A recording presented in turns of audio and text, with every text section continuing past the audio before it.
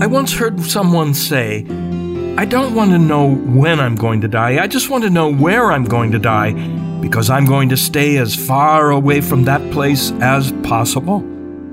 For most people, even the thought of death is something to be avoided, almost like it's bad luck to think about or talk about. And yet, once a year, the church puts the thought of death right in your face, on your forehead, really.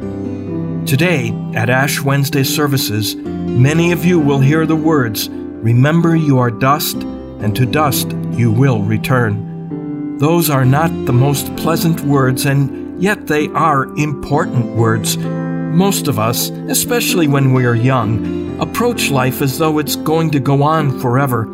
As a result, we put off all sorts of important things, like giving up certain sins, or telling our family that we love them. We always figure there will be plenty of time for that later. But today, as we begin our spring spiritual house cleaning, we pause and remember that we are not going to live here forever, and that we're made of dust, and that one day we will return to dust. That can be a scary thought, and that's why most of the world avoids it. But we don't, because we know that this thought can motivate us to focus on what is most important while we still have time. So don't be afraid to face facts.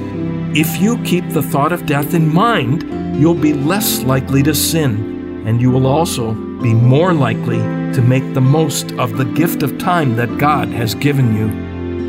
Listen to more of Father James Kubicki's Daily Reflections by downloading the free Relevant Radio app